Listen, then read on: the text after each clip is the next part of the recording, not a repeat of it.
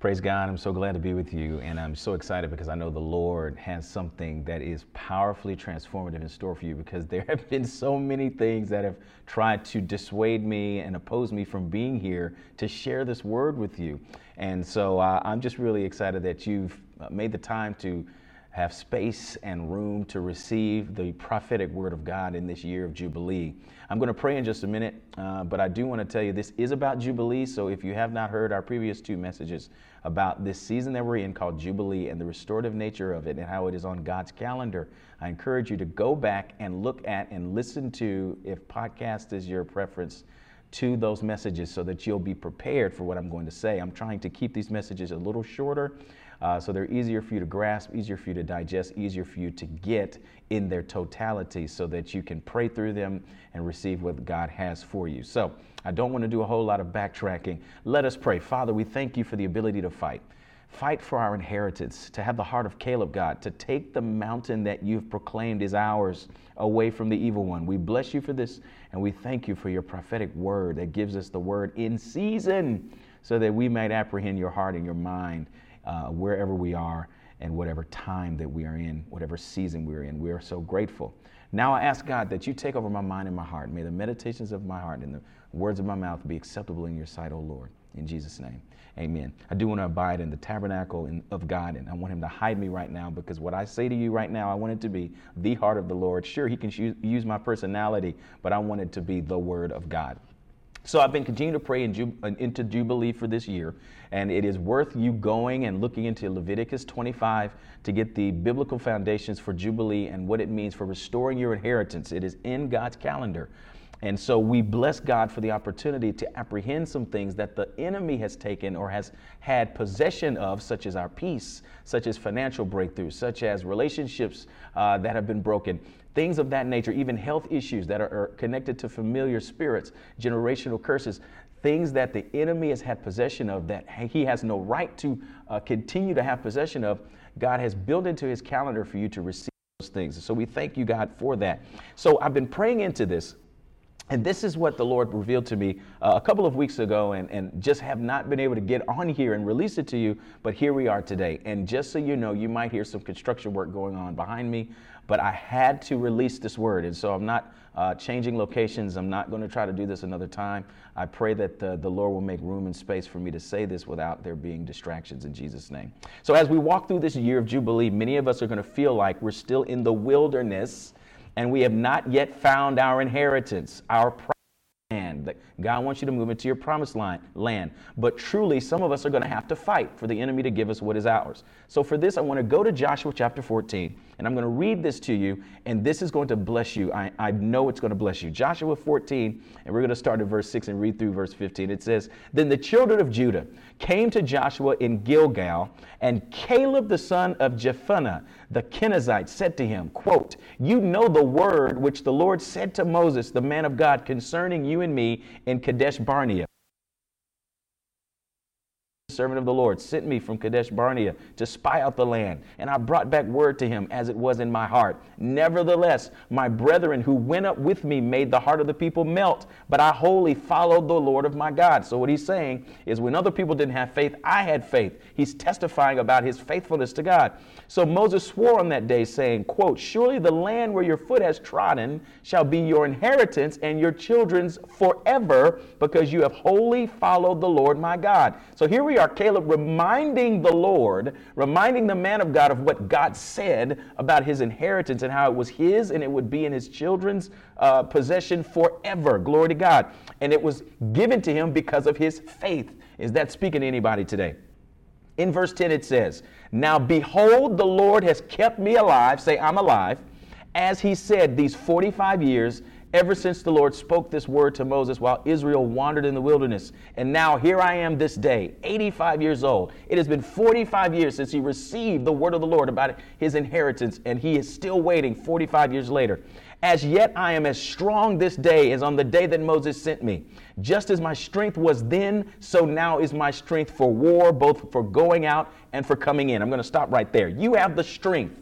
Though you have waited long, though the Lord has been bearing long with you as you've been praying for restoration of some things in your life, you are just as strong in faith now as you were when you began to pray. You are just as strong in faith now as you were when you first believed. In fact, I want to say to you and prophesy to your spirit, you are stronger now in spirit than you ever have been. And the Lord has brought you to this place. He knew you before you were in your mother's womb. He wanted you to be alive for this Jubilee season so that you would apprehend what he has for you. And he knew there would be an intersection of your childlike, strong faith in God and the Jubilee, and those two together are unstoppable. I want you to speak that out loud. I am unstoppable because of the faith I have in God. I am unstoppable because of the faith I have in God. Do not relent in your fighting in prayer. You are just as strong as you were when you first heard God say, this is my word for your life. What have you given up on that God said, no, return back to my promises? In verse 12 it says, now therefore give me this mountain, say mountain, of which the Lord spoke in that day, for you heard in that day how the Anakim were there, and that the cities were great and fortified. It may be that the Lord will be with me, and I shall be able to drive them out, as the Lord said. What is Caleb talking about? That in his inheritance, the space God said is yours, because he had faith when others did not, it still is occupied by giants. Somebody say giants in the land. There are giants in the land trying to inhabit and possess and care for and take from you and keep from you that which is rightfully yours. But God has given you strength. Somebody say, I'm strong in the Lord. Verse 13, and it says at this moment, Joshua blessed him and gave Hebron to Caleb, the son of Jephunneh, as an inheritance. Let's stop right here. Joshua represents Jesus Christ. Joshua, his name means the same thing as Yeshua, Jesus.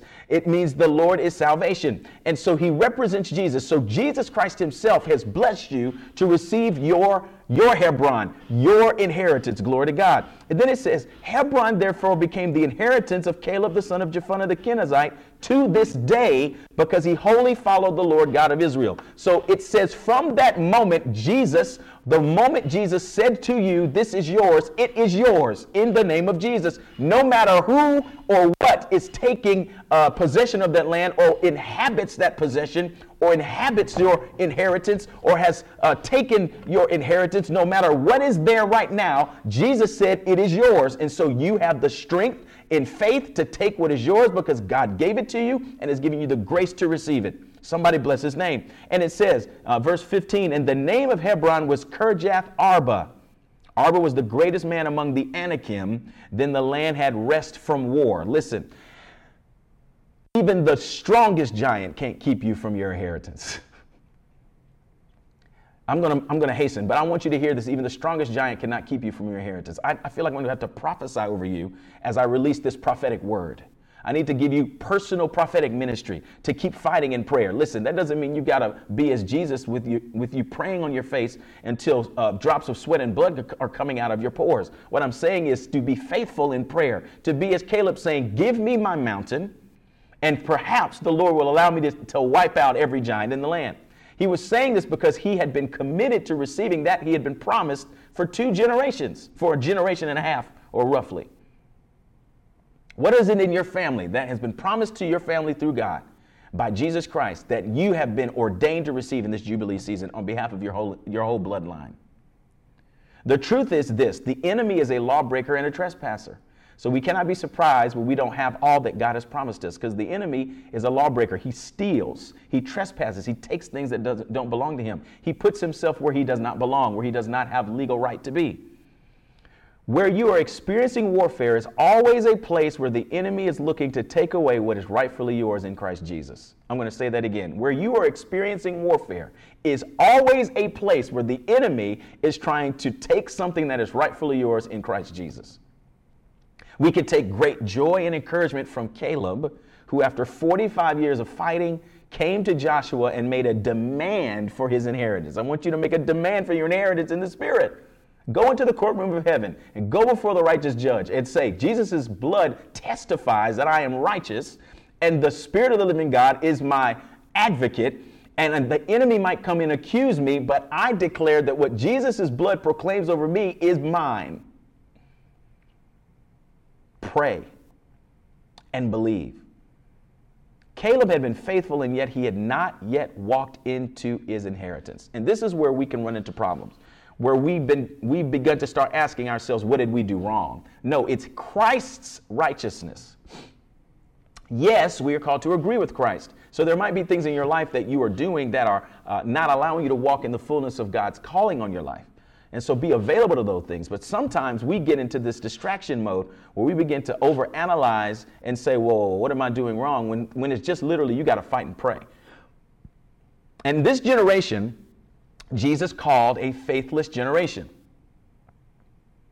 This generation is called a faithless generation. Why did Jesus call us that? Because that which was found in Noah cannot be found in this world. Noah heard a word from God, and over the course of hundreds of years built an ark. That type of faith is not in the earth anymore. And so what the Lord had to do is what he did in the book of Judges. He has to leave demonic influence in our midst to force us to pray, to force us to grow up and mature in our faith, because faith is what pleases God.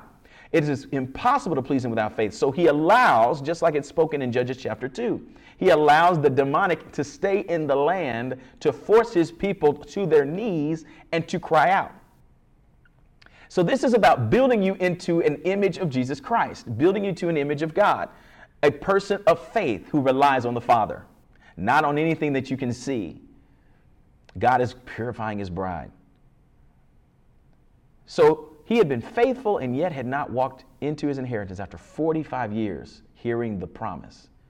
He was wandering as he fought. So he was fighting for other people. Is that your testimony?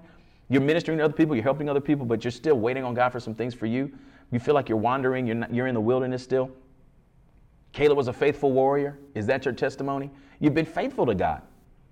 But he had not found rest in his rightful place of inheritance for himself and for his children's children. So it does not mean that because you've not yet found that space that you've been disqualified.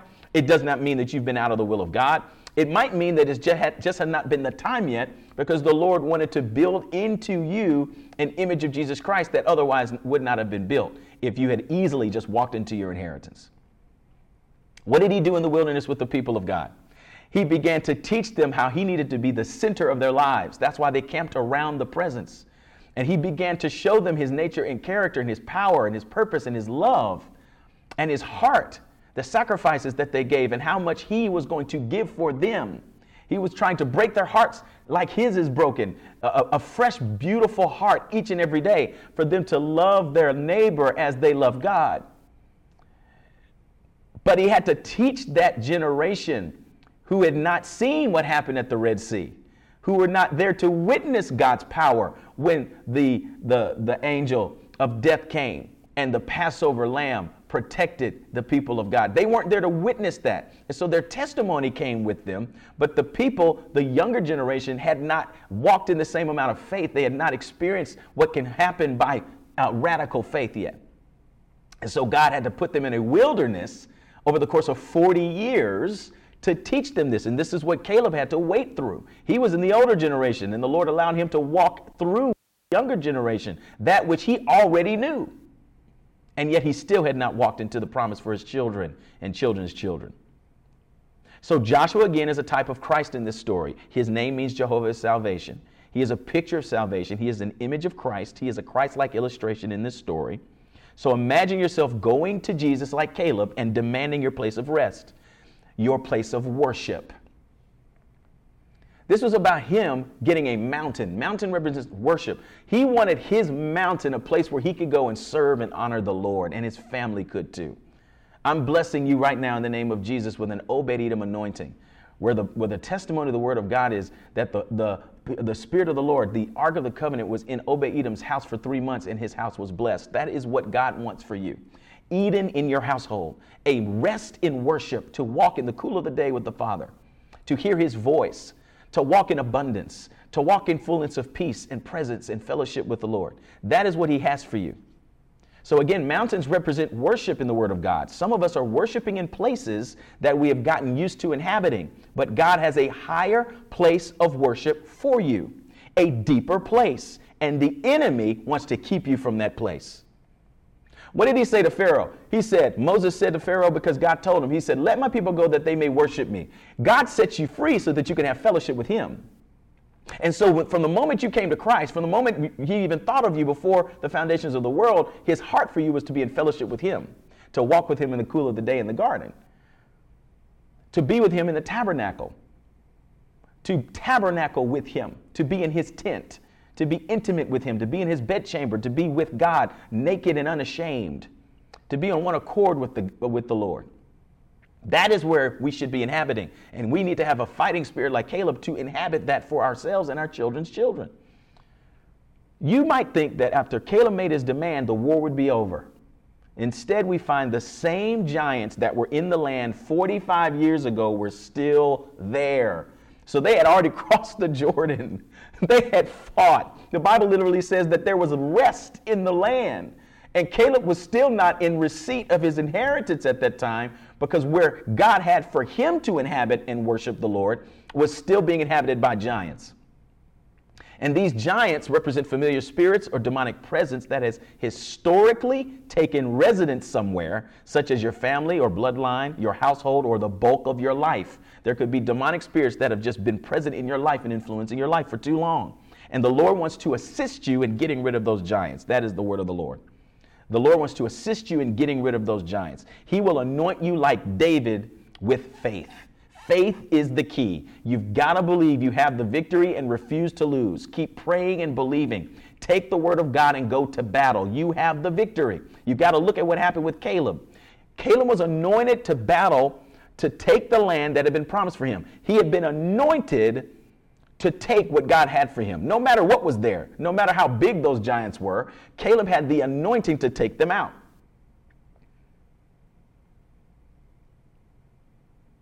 Who better for the Lord to empower than the man who is the rightful owner of the inheritance? So make that personal. Who better for God to anoint than the person who's rightfully the person to take the land? Jesus says, I am yours. So who better for him to anoint, to apprehend all he has for you than you? You are anointed to take what's yours because it's yours. Now listen to what happened with Caleb in Joshua 15. I got to hasten.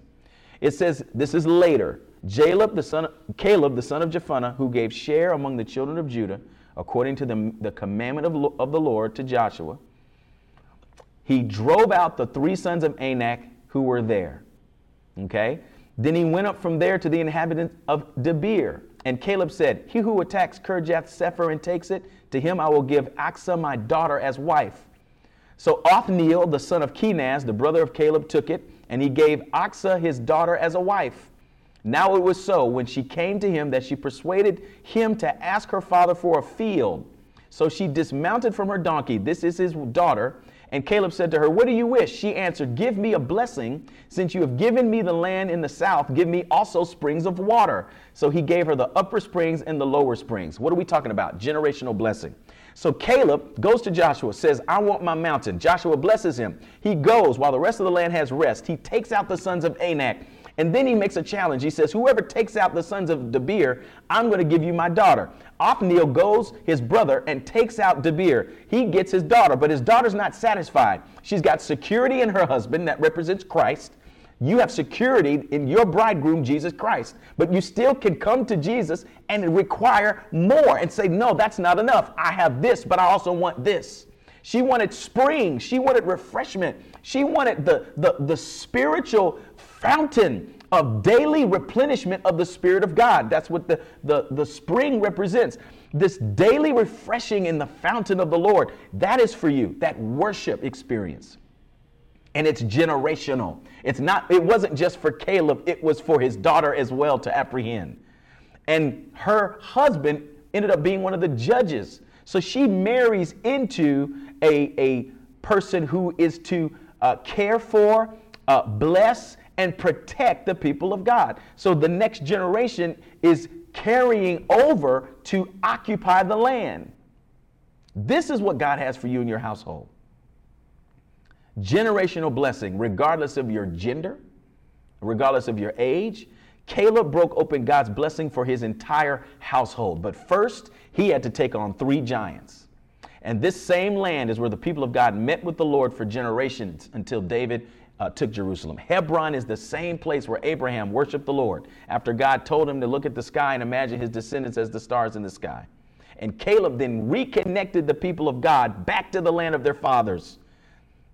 This is the place Abraham buried Sarah. And look at how Caleb's determination to fight reconnected the people of God to their forefathers in the original Abrahamic blessing, which was, you are blessed, I will make your name great, and you will be a blessing. He reconnected God's people, his household, to the original blessing. And that's your call.